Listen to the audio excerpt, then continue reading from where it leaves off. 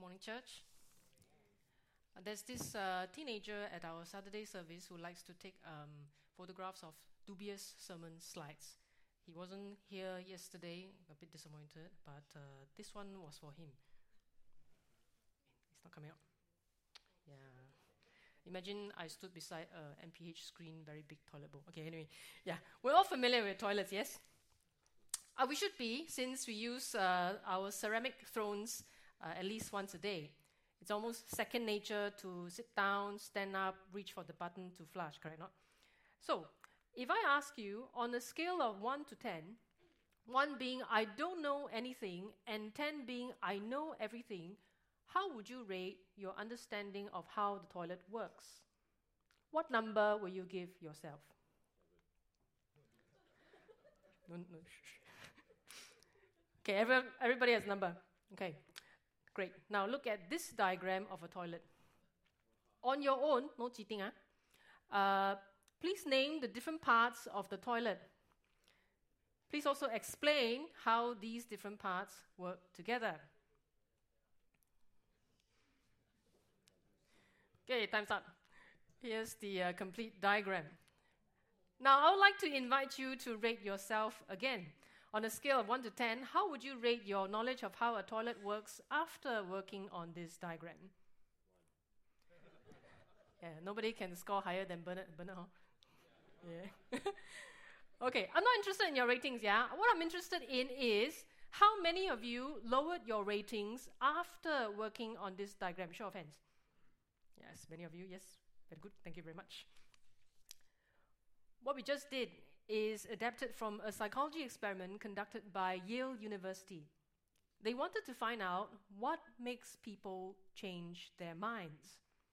They found that participants lowered their ratings after they had to write detailed step-by-step explanations of how toilets work. Psychologists suggest that people are able to change their minds about what they think they know if they have to make an effort to apply their knowledge. A change of mind is the theme in our passage for today, and indeed a theme found throughout the book of Jonah. Before we dive into the text, for the sake of those who are not familiar with the story, here's a quick summary. The story begins with God commanding Jonah to declare judgment against the people of Nineveh because of their evil. But Jonah rejected this mission. Instead of going to Nineveh, Jonah hitched a boat sailing to Tarshish, which is in the opposite direction, as you can see on this map. However, God would not allow Jonah to escape. The Almighty stirred up a mighty windstorm to force Jonah off the ship. In order to save the sailors, Jonah allowed them to throw him overboard.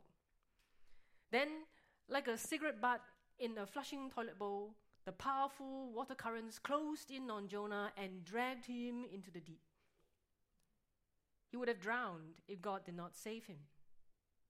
God sent a great fish, which most people assumed to be a whale, to swallow him up, and he was brought back to dry land safely. Following this terrifying experience, Jonah changed his mind. He went to Nineveh and prophesied as he was told.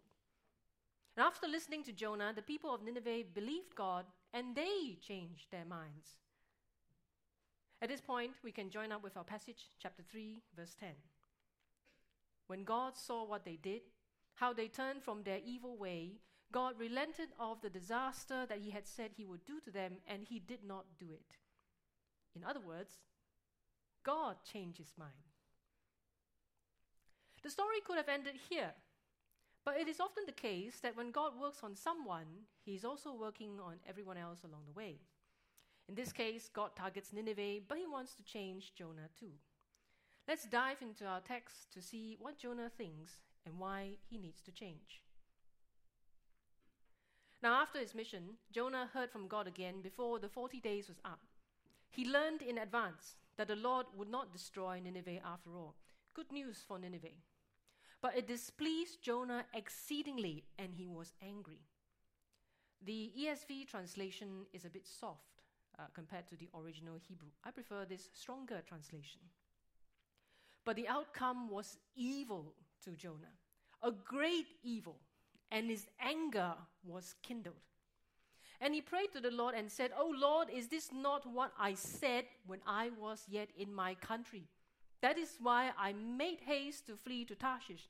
For I knew that you are a gracious God and merciful, slow to anger and abounding in steadfast love and relenting from disaster, yada, yada, yada.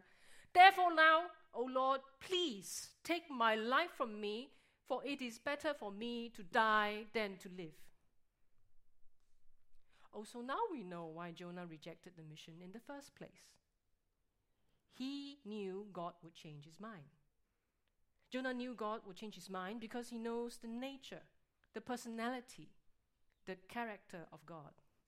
In fact, Jonah quotes the name of Yahweh here with heavy sarcasm.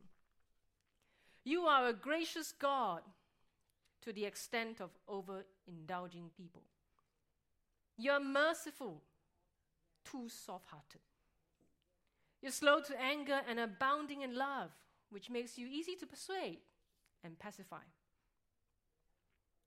To express his intense outrage over God's decision, Jonah asked the Lord to take his life. Of course, he doesn't mean to die. This is just a classic Hebrew expression to convey grievance and anguish, like how the Chinese like to say, 气死我了. Nevertheless, we must ask, why is Jonah so angry about this outcome?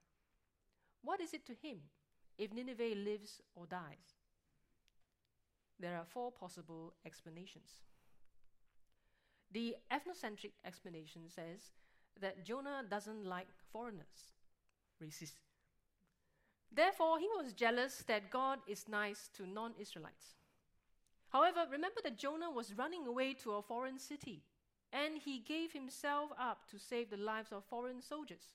This doesn't sound like a xenophobic man. Next, the egoistic explanation says that Jonah was angry that God made him a false prophet. The Bible tells us that the test of a true prophet is whether or not the prophecy actually takes place. Since Nineveh was not going to be overthrown, Jonah effectively becomes a false messenger.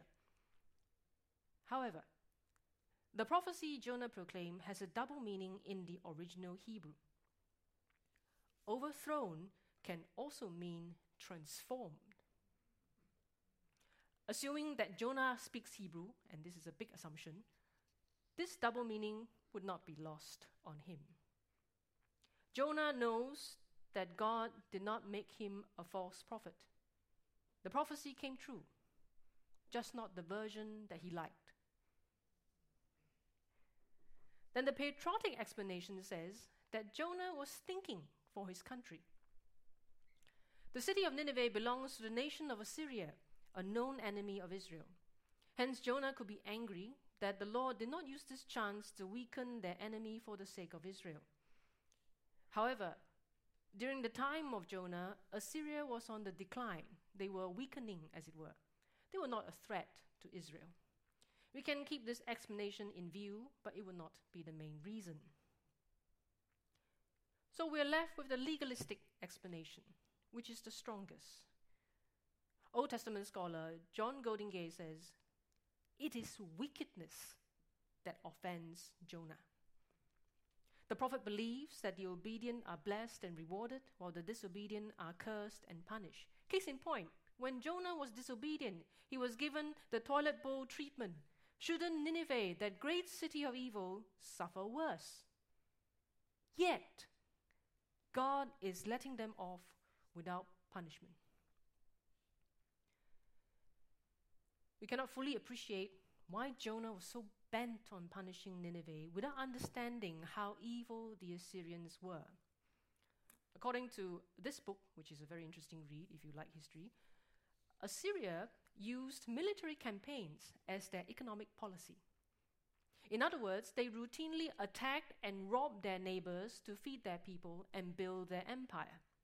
Like in school, I break my eraser, I take my classmate's pencil case. Yes, they were bullies. And the Assyrians were vicious bullies. We find evidence of their violent cruelty in the chronicles of their kings. This one, for example, stood on the necks of his foes. With their blood, the mountains turned red like wool. He cut off noses, ears, extremities of his captives, gouged out eyes, burned prisoners, slashed the flesh of rebels, flayed them alive, means skinned them, and draped the skin on the city wall of Nineveh. Shalmaneser III massacred many of the city's inhabitants, carried off the booty, erected a tower of heads before the city, and burned young boys and girls. The Assyrians also made war carvings of how they tortured their prisoners.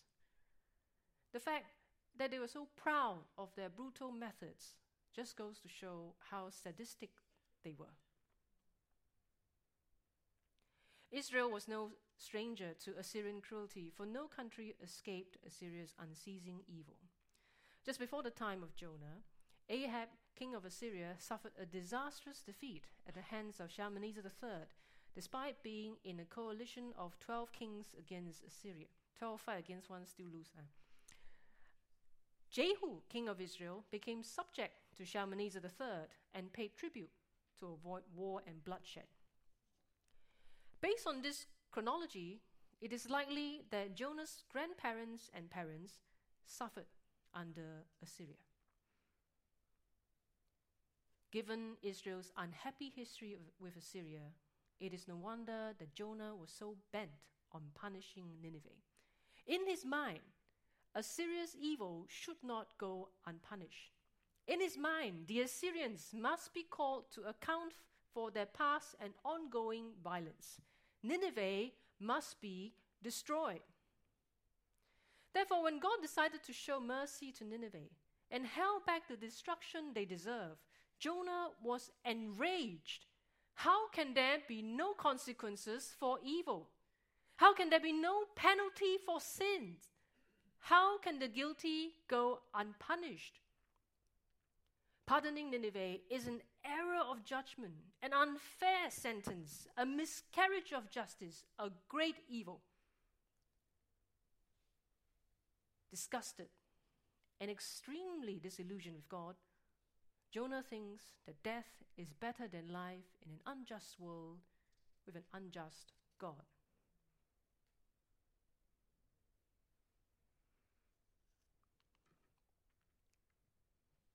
In the recently released mid-year crime statistics, scams and cybercrime continue to be a key concern in Singapore. In the first half of this year, scams increased by 69.4% compared to the same period last year. Over $300 million have been lost to scammers. The top 5 scams were job scams, e-commerce scams, fake friend scams, phishing scams, and investment scams. What do you think is the appropriate penalty for scammers? In Singapore, scammers may be charged for cheating, which carries a fine or imprisonment up to 3 years or both. Those who pretend to be someone else may be charged with cheating by impersonation, which is punishable with a fine or imprisonment for up to 5 years. And I believe we would want them to return our money. But now let's do a thought experiment. Let's say the scammers prayed to God and repented of their evil ways with fasting and sackcloth. Why you laugh? Even their cats and dogs fasted. And let's say God, being a merciful Lord, performed a miracle for them. He removes all their charges, deletes their jail sentences, erases their debts. How do you think the victims would feel about God's decision? How would you feel? Certainly there will be anger, outrage, and perhaps no small amount of disturbance in society, because our sense of justice tells us that this is not the right thing to do. It cannot be the right thing to do. Letting evil go unpunished is a great evil in itself.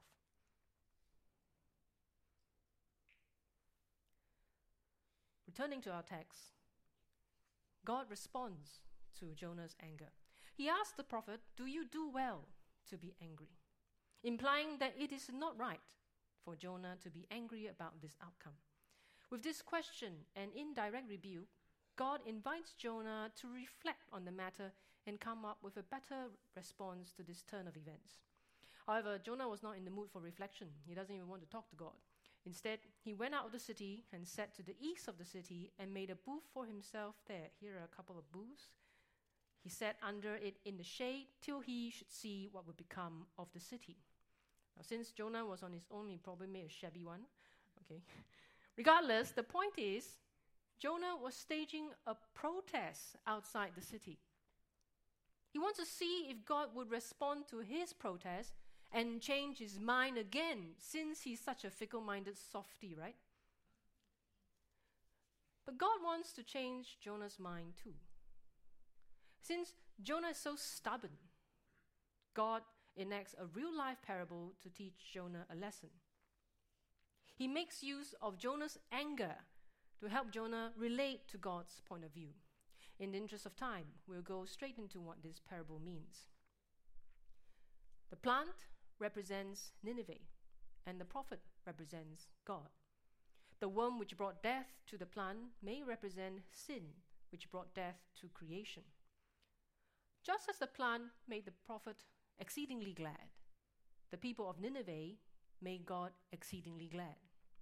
And just as Jonah is angry enough to die over the plant, so also God is angry enough to die if the people should perish.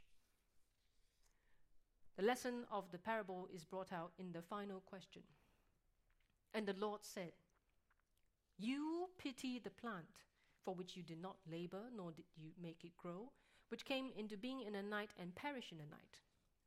Should not I pity Nineveh, that great city, in which there are more than 120,000 persons who do not know their right hand from their left, and also much cattle?" Here, the Hebrew grammar emphasizes you and I, which means we must pay attention to the comparison between them. Who is you? Jonah, a created being who cannot create life nor sustain it, a man whose life is like grass, here today, gone tomorrow. Who is I? The Lord, the God of heaven, who made the sea and the dry land, the sovereign creator who controlled the wind and the waves, the rise and fall of great nations. From the majestic whale to the minuscule worm, the Lord can command them all to do his will. Now compare these two. If Jonah, a mere creature, is heartbroken over a plant and helplessly wished that he could have kept it alive, how much more would God the Creator, heartbroken over the lives in Nineveh, save them from dying because it is within his power to do so?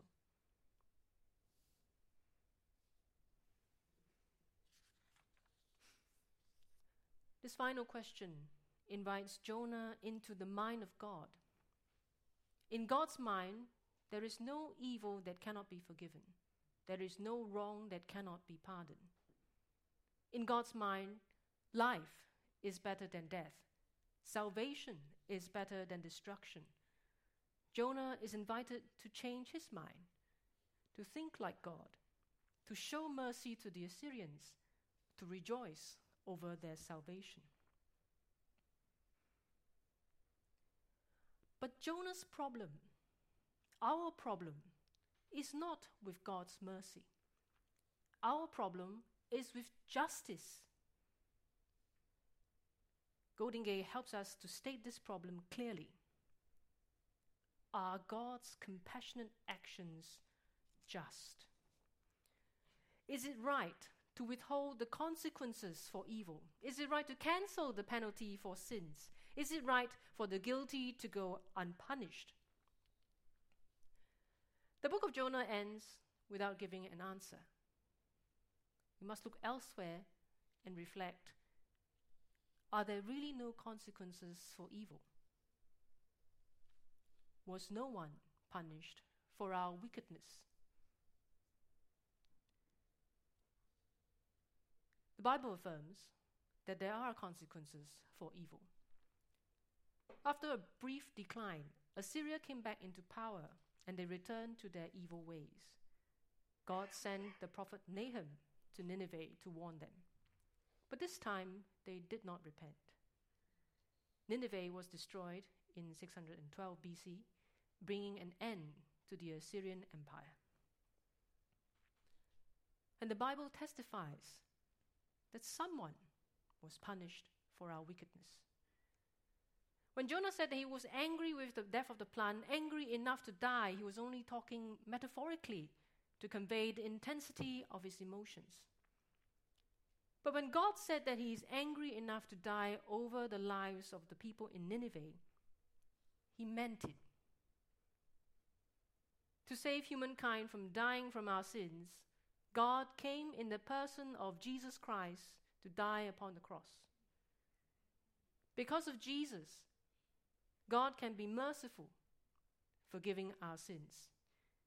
Because of Jesus, God remains just in his mercy, because he suffered the penalty for the sins of the world. To be sure, if Christ did not die for us, then it is a grave injustice to let all of us guilty sinners sit here comfortably.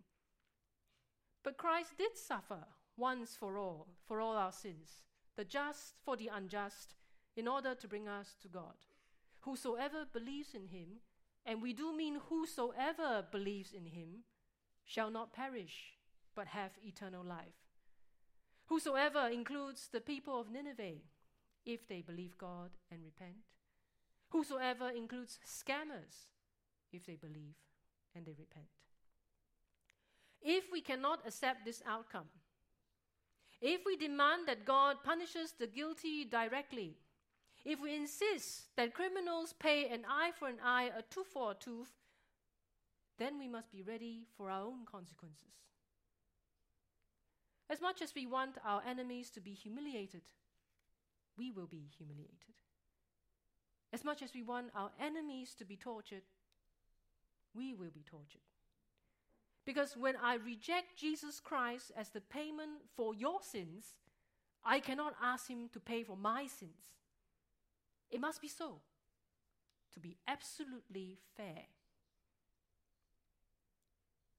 The mercy of God must be withdrawn from us. Justice must prevail. We will face the full wrath of God. And what a terrible day it is when Jesus returns.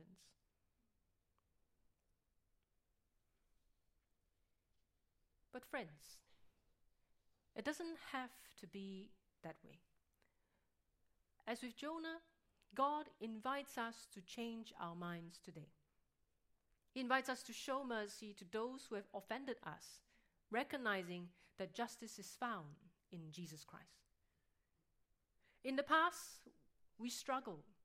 We could not be merciful to our enemies because we were constrained by our great sense of justice. We do not understand how God's mercy and God's justice work together.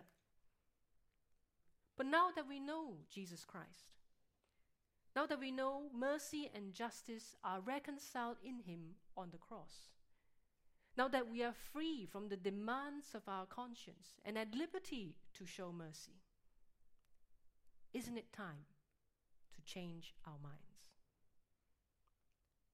Let us pray.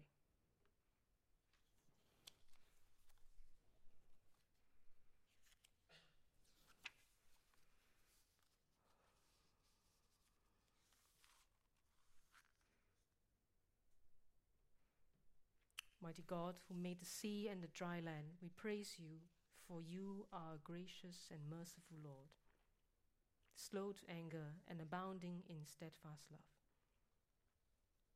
We thank you that you have created each and every one of us in your image, that we may reflect your glory in this world. We know that you delight in us. But you know also, Lord, how we have fallen. We are corrupted by sin, misguided by our senses, and perverted in our ways.